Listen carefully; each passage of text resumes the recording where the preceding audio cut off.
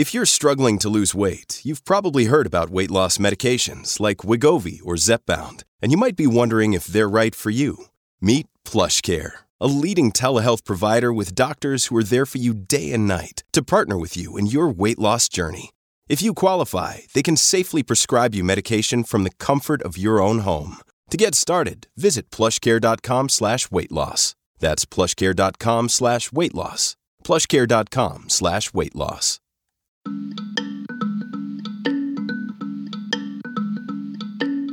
And I just think the justices maybe got used to working those muscles, and litigants saw how successful the Trump Justice Department was in getting the court to intercede in a lot of cases and said, well, we should try it. If the court moves in the direction that I imagine that we expect it to, which is to strike down the New York gun control law, it will dramatically reshape the landscape of Second Amendment rights. The court doesn't have the authority to enforce its own decisions. The court gets its authority through people accepting the court as a legitimate institution and believing the court is engaged in law rather than politics. And if people no longer believe that, they lose their power.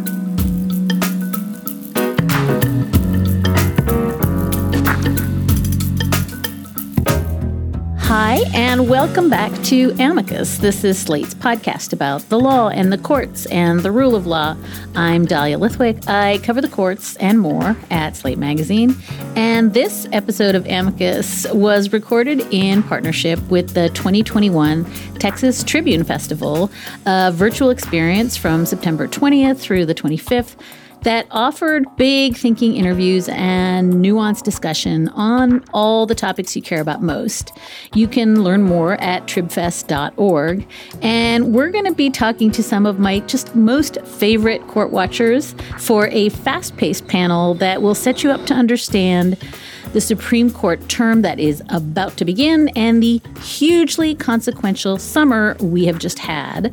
Now, later on in the show, Slate Plus members will hear our bonus segment with Mark Joseph Stern, where we unpack some of the issues we couldn't quite reach in the main show.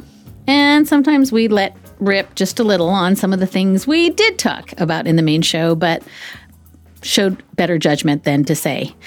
This week, the extras are going to be the continuing presence at the Federalist Society of the man who literally tried to make the coup sound constitutional to Mike Pence, the three justices who are on a charm offensive and why, and we're going to take a look at some of the amicus briefs that have been filed in the big Mississippi abortion case, Dobbs. If you would like to access that conversation with Mark, but you're not a Slate Plus member, go to slate.com/amicus plus to find out how to join us. It's only $1 for your first month, and Slate Plus memberships help support all of the journalism that we do here at the magazine.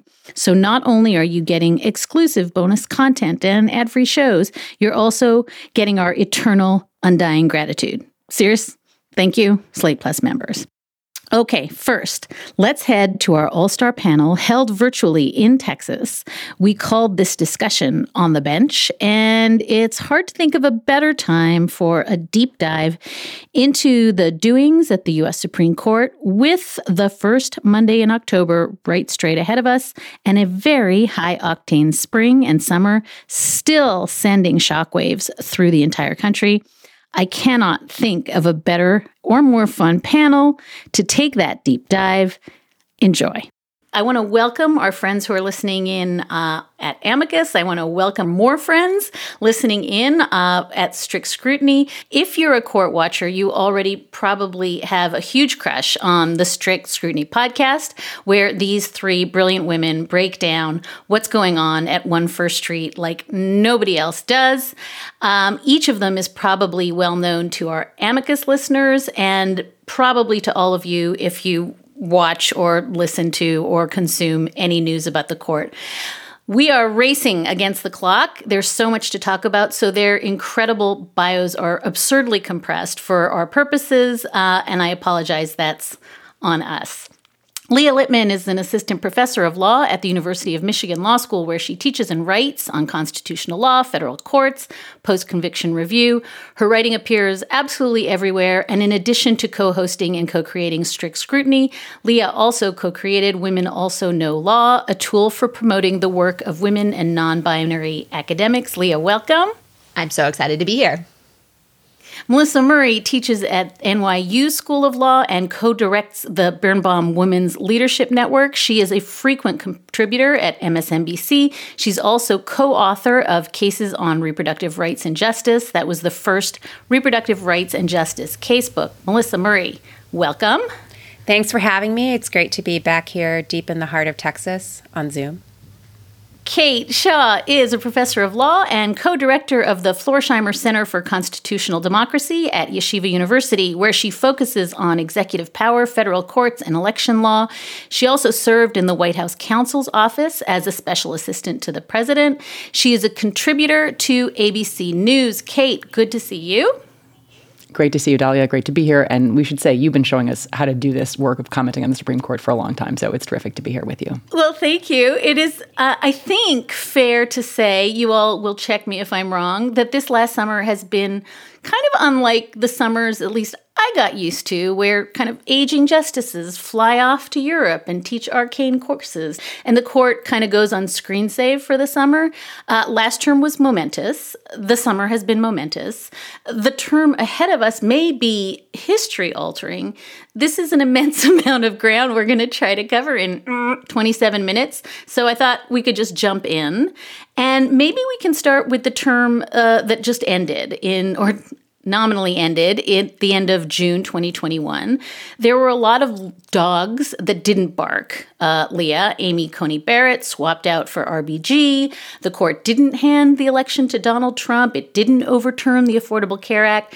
It garnered a lot of end-of-term plaudits for being a very centrist, unanimous, reasonable court. Is it fair to say that actually not that much has changed from a court that went from 5-4 conservative majority, John Roberts at the center, to the 6-3 conservative supermajority court with Brett Kavanaugh at the center? Or has this been just massively misperceived? I think it's a massive misperception. And I think we saw that in the term that finished, even before we saw all of the activity over the summer on abortion, the CDC eviction moratorium, and other issues. So the last term, which we had covered, saw the court basically enjoin coronavirus public health measure after public health measure on religious liberty grounds, and do so on the court's shadow docket, which, as a matter of convention, required 5 votes or 6 votes if they were summarily reversing opinions. And those decisions wouldn't have been possible if John Roberts was still at the median of the court. He joined the more liberal colleagues, dissenting from some of his more conservative, aggressively conservative colleagues' efforts to quickly change the law on religious liberty. So I think the idea that this past term was a moderate centrist court is a very bad misperception and ignores how the court also changed the law, not just on the shadow docket, but also in some of the cases that flew under the radar and shouldn't have, like when the court massively altered the scope of federal takings law and suggested that any time governments allow inspectors or people onto property for 3 hours a day, less than half of the days of years, all of a sudden that's a taking that requires compensation. And we saw that reverberate in the decision striking down the CDC eviction moratorium. So they did a lot last term. It's just, for whatever reason, people said, well, because they didn't do the most crazy things they could have, i.e. all of the things that Sam Alito wanted to do, they're moderate. But that is not the relevant comparison.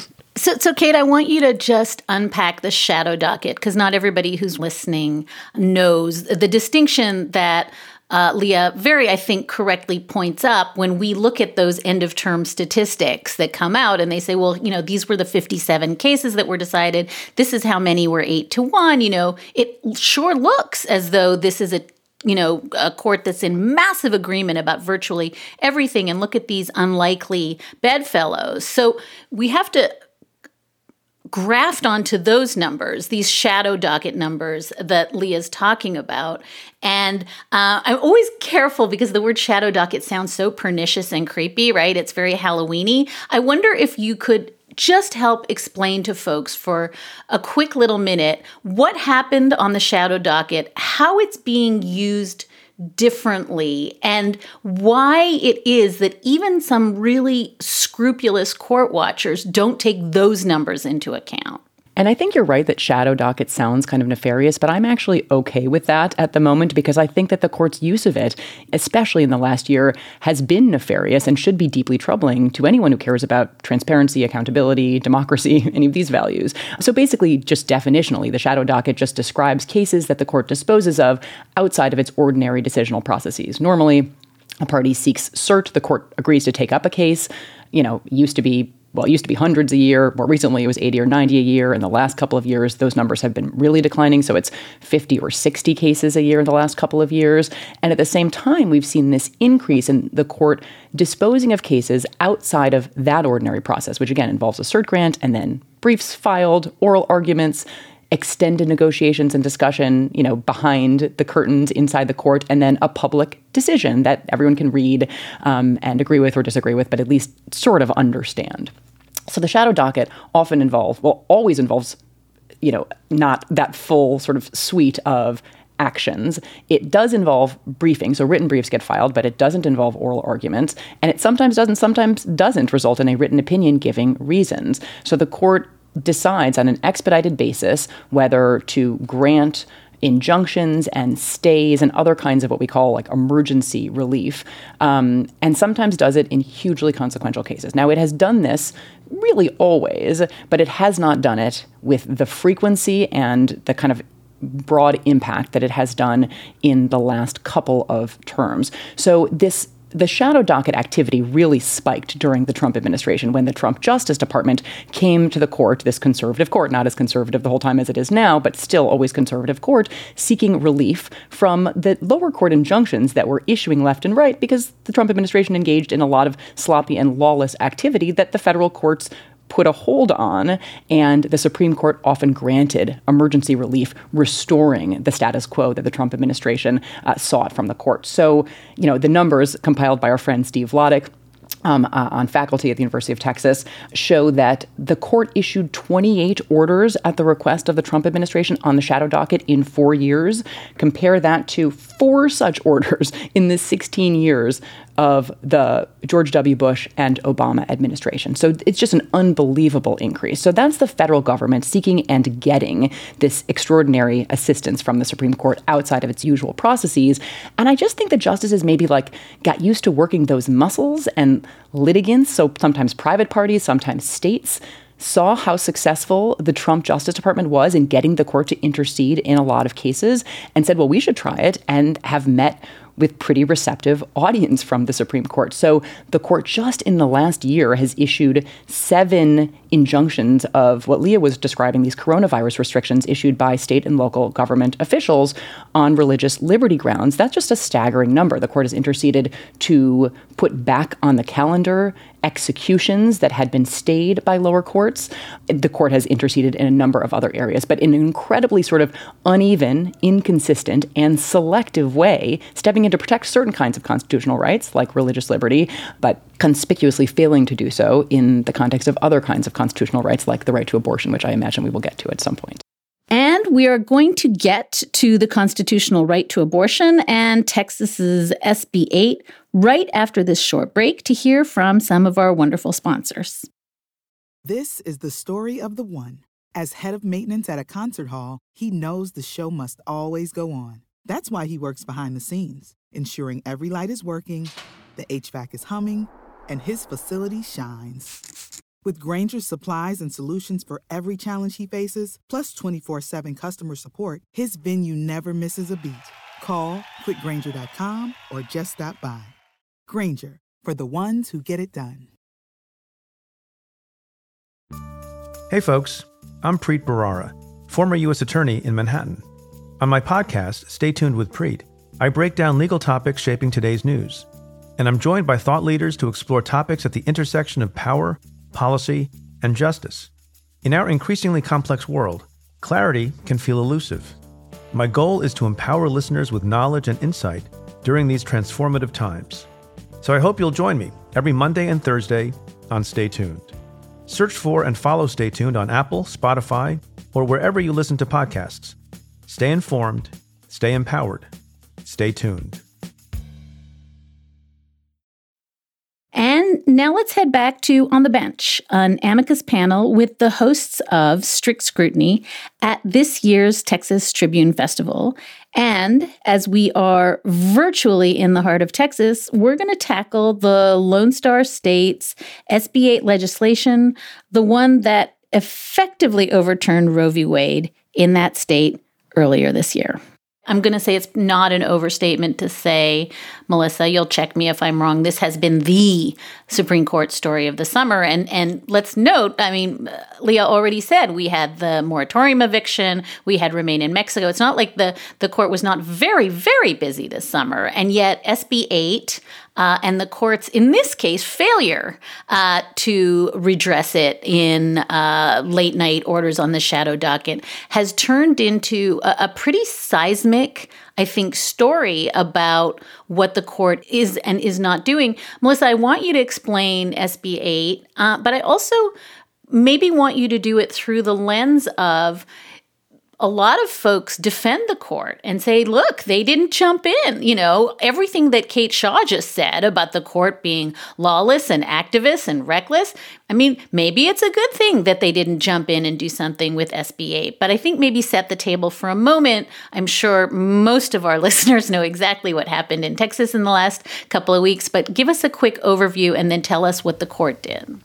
So let me just say that you're right. This was surely the story of the summer, although it was vying against a number of other stories, including why hasn't Justice Breyer announced his retirement? So let's bracket that one. So SB 8 is a Texas law. It was passed in May, and it's an unusual law in that, unlike other abortion restrictions, and there have been a number of increasingly restriction abortion laws passed throughout the country, likely because of the change in personnel at the court. Abortion opponents imagine that they will receive a more hospitable reception with this currently constituted court. In any event, the problem with those really aggressive laws is that they're patently unconstitutional because many of them restrict abortion before viability, which the Supreme Court's precedents in Roe versus Casey say you cannot do if you are the state. And typically, when these laws get passed, they are immediately challenged by abortion providers and almost immediately enjoined by the lower federal courts. But typically what happens with those laws is that the person that you sue is the state official who is charged with administering the law or enforcing it.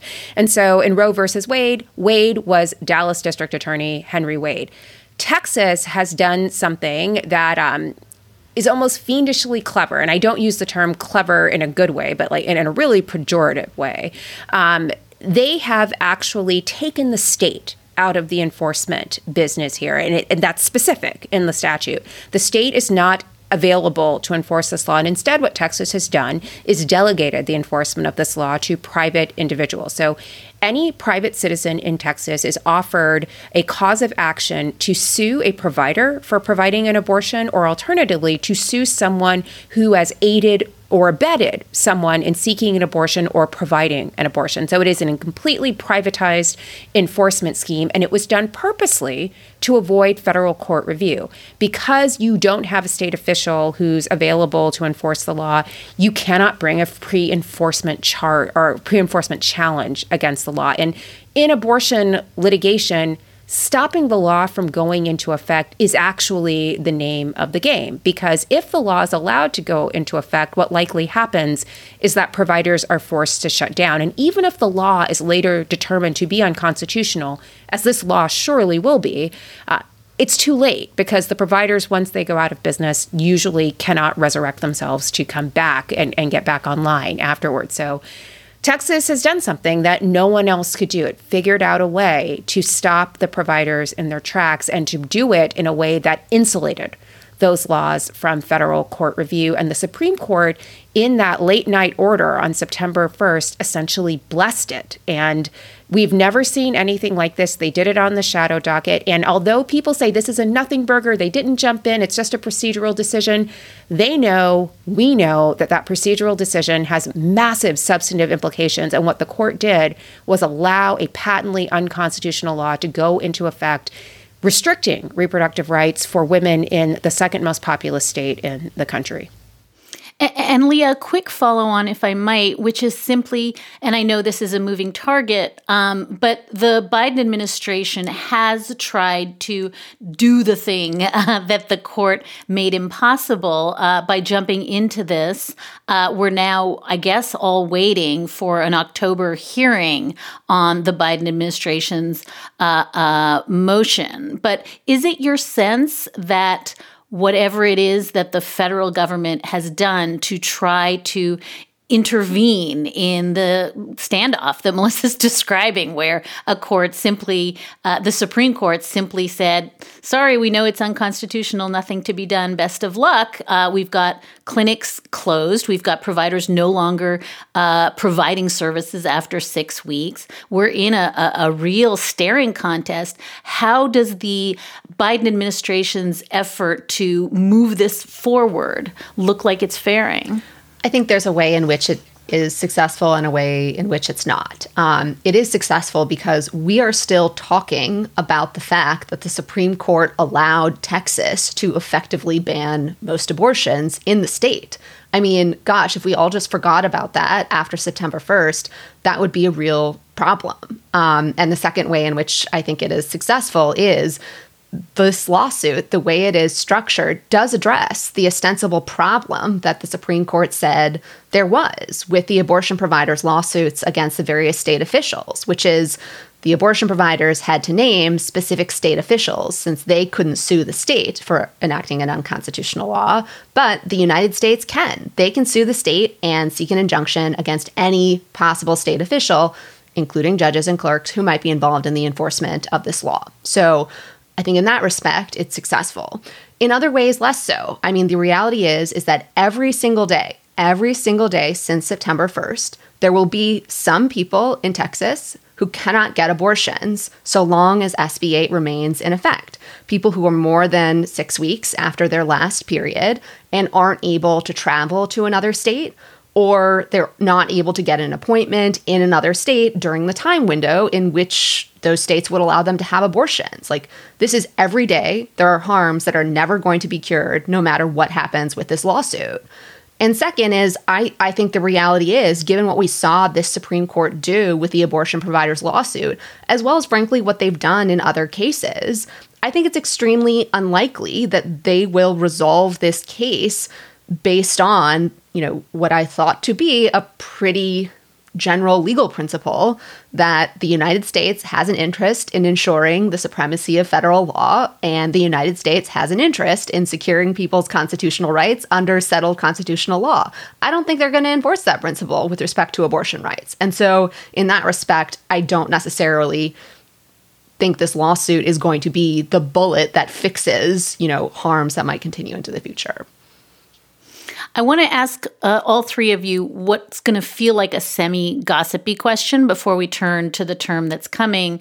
And you can just roll your eyes or wave your hands if you want to take it. But Melissa's already noted that one of the hot topics of debate in Supreme Court land is Justice Breyer's failure to retire. It has to come coupled with his charm initiative. I don't know what show he has not been on talking about the court being apolitical and nonpartisan, but he's joined by some unlikely bedfellows. Amy Coney Barrett just gave a big blockbuster speech in which she said we're not partisan political hacks and moreover blamed the press for the narrative that the court are political. And Clarence Thomas took to the hustings to make the same speech. Court is not political. It's the other branches that are political. We're just doing law.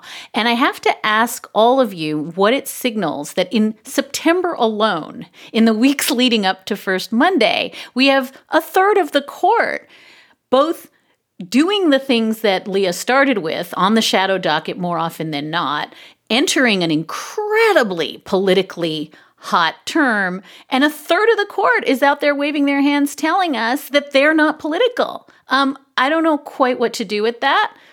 Who's waving their hands to answer? Why, it looks like you, Kate Shaw. Okay. Well, I'm sure you're going to have to shut us up on this topic. I will limit myself to a couple of observations. One, so I'm sure we all saw this week Quinnipiac had a poll out on lots of topics, right, like masks and vaccine mandates and other things, but did ask about SCOTUS. And most Americans are not impressed with the Supreme Court right now, right? The worst approval number since Quinnipiac started asking this question in 2004 came out this week. So SCOTUS has a 37% approval rating among registered voters right now and a 50% disapproval rating. And I think the justices notice this and care about this. And so I think we are hearing some kind of response from the justices, which is pushback. So I think the reason Americans are disapproving is because the court appears to be nakedly partisan in some of these decisions, or, the selectivity with which it will render or withhold decisions in certain kinds of cases. And so I think that there's an important takeaway, which is that the court pretends it's insulated from politics. It does care about public opinion, and it is pushing back. And I think that means that it matters what we think about and what we tell pollsters what we think about the Supreme Court. And the thing I'll say about I'm deeply frustrated with Justice Breyer, some of Justice Breyer's statements in the kind of media blitz over the last couple of weeks. Even before the substance of the statements, I find it frustrating that I'm not suggesting he's staying on the court to sell books or anything, but he's written a book. I haven't read the book. Leah's read the book. She may have thoughts on the book. But I'm not sure he's getting booked on all these shows about the book, if not for the swirling questions about will he or won't he. So in a way, he is capitalizing on the suspense in a way I find really troubling. And I'll let my co-host weigh in on Barrett, Thomas, or any of the above if they have other thoughts, as I know they do. So the whole question of whether and when Justice Breyer will step down is reaching LeBron James-like proportions. I don't think I've ever seen anything like this since LeBron James debated leaving Cleveland and then returning. I, too, think Justice Breyer should take his talents to South Beach or Miami. I mean, for whatever it's worth. Dwayne Wade will surely make a place for you, Justice Breyer, if you just ask. But, to the point that you have Justice Thomas and Justice Breyer and Justice Barrett weighing in and all disclaiming this notion of partisanship, I get it. The Quinnipiac poll is certainly part of it. The increased and more vociferous cries for court reform is likely also part of it. But I think the court should really think about the messaging and the optics of how the messages are delivered. It takes real chutzpah to stand at a podium and say that the court is not political when you are making that statement while flanked by Senator Mitch McConnell, who's probably done more than any other individual in recent history to actually politicize the confirmation process. So, wow, the optics of that were stunningly poor. Likewise, Justice Thomas at Notre Dame made statements about the court not being political. And this is an individual who, in separate writings that are public, has said that he is uninterested in stare decisis when it requires observing and providing deference to decisions that he believes are demonstrably erroneous, which is at bottom a judgment call to some degree. And so these two may not be the best spokespersons for this message. Justice Thomas and Justice Barrett are the guy in the hot dog suit meme, right? Like, we're all trying to find the guy who did this. I mean, the idea that Justice Barrett would say the court isn't political after being introduced at a center named for Mitch McConnell is an insult to the intelligence of every sentient being on the face of this earth. But the two of them, Justice Thomas, Justice Barrett, as well as Mitch McConnell, it's in their interest for the court to be viewed as legitimate because, as academics and scholars have explained, the court doesn't have the authority to enforce its own decisions. The court gets its authority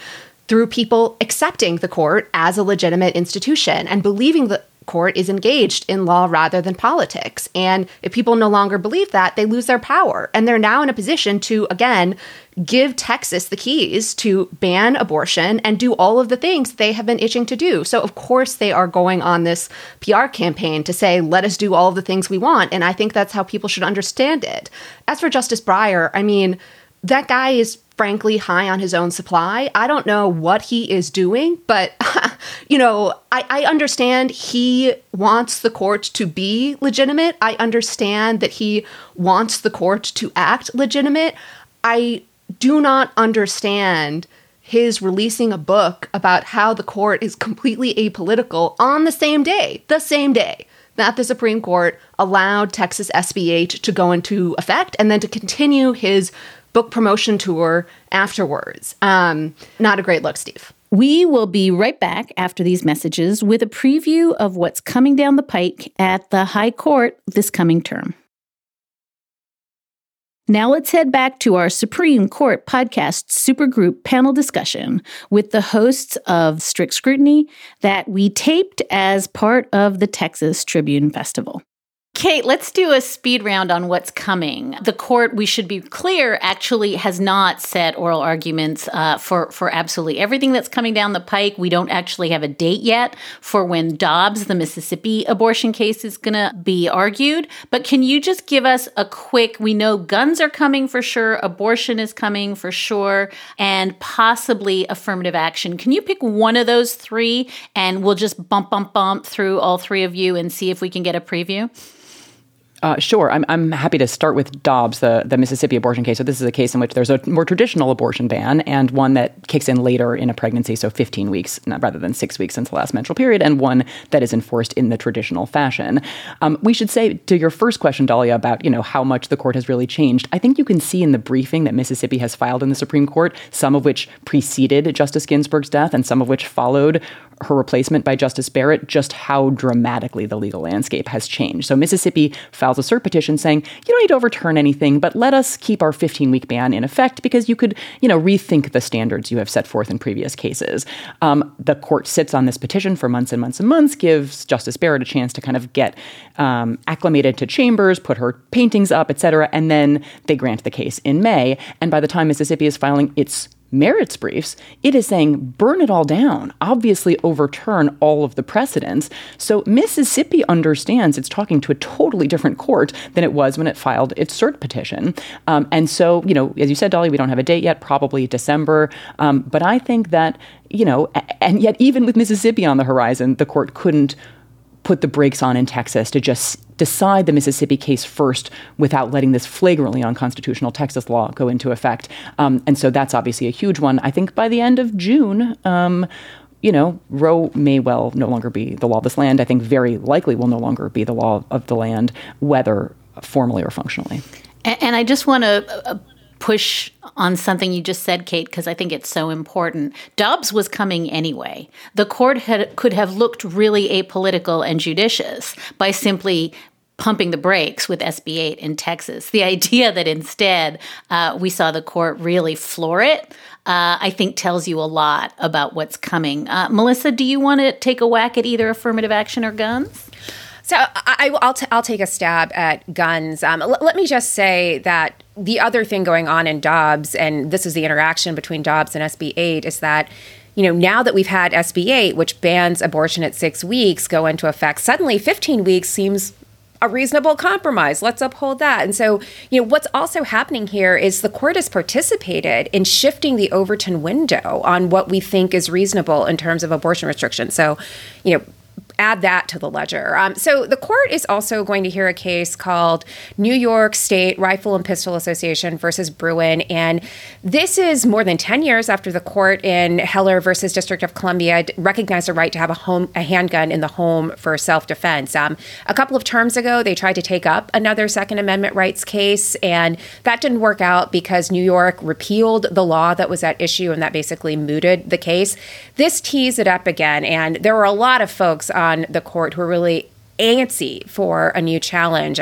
In that earlier case that was mooted, Justice Kavanaugh and Justice Alito both signaled that they would be very interested in hearing a new case that raised these Second Amendment cases. But this one deals with a New York law that prohibits or provides some restrictions on getting a concealed carry permit in the state.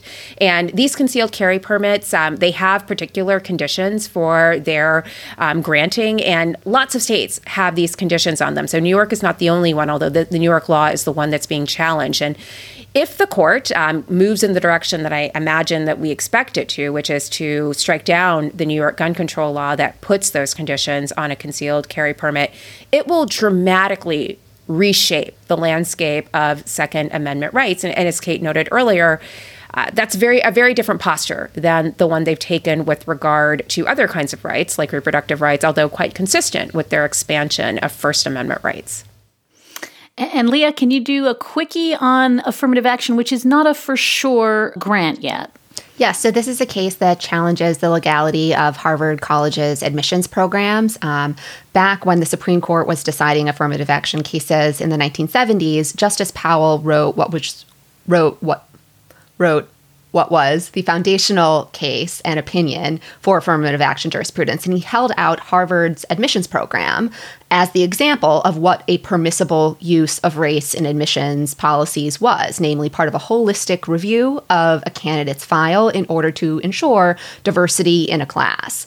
And a group that is opposed to affirmative action, Students for Fair Admissions, has challenged Harvard's affirmative action policy. They argue it violates a federal statute that is interpreted to be consistent with the federal Constitution, and their cert petition also asked the Supreme Court to revisit the case Grutter versus Bollinger that held affirmative action was constitutional at the University of Michigan.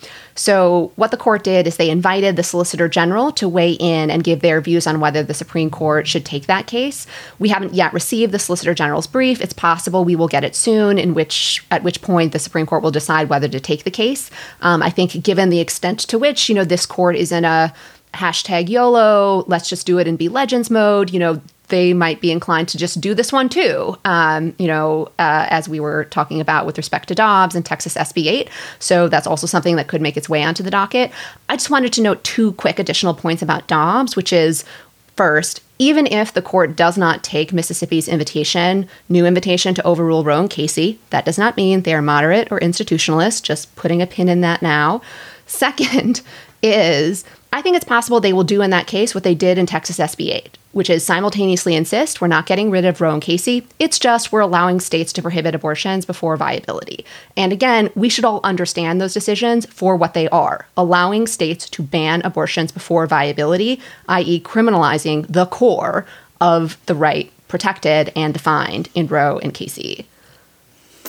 So we have to wrap up, which breaks my heart because I still have about 400 questions I would love to ask and have answered. But I do want to say that all 3 of the extraordinary women who you are meeting today have written a really, I think, powerful law review article called A Podcast of One's Own, explaining just how desperately women's voices are needed in the space around not just at the Supreme Court, arguing at the Supreme Court, but commenting, thinking, writing about the court. And this is what you are witnessing, particularly in this moment around SB 8, exactly why we need these 3 voices. I could not be more honored to be in conversation today with Leah Littman, Melissa Murray, Kate Shaw. Thank you so much for the work that you do. Thank you, Dahlia. Thank you so much, Dahlia. Thanks for having us, Dahlia. And we really want to thank the Texas Tribune. We want to thank our listeners at Amicus and Slate. And we hope that if you enjoyed this conversation, you continue to stay really active and involved. This is going to be a hell of a Supreme Court term. So buckle in. Thank you for having us. And that is a wrap for this episode of Amicus. Thank you for buckling in with us, and thank you so much for your letters and questions. You can always keep in touch at amicus@slate.com, or you can find us at facebook.com/Amicus Podcast. Today's show was produced by Sarah Birmingham. Gabriel Roth is editorial director, Alicia Montgomery is executive producer, and June Thomas is senior managing producer of Slate Podcasts. We'll be back with another episode of Amicus in 2 weeks.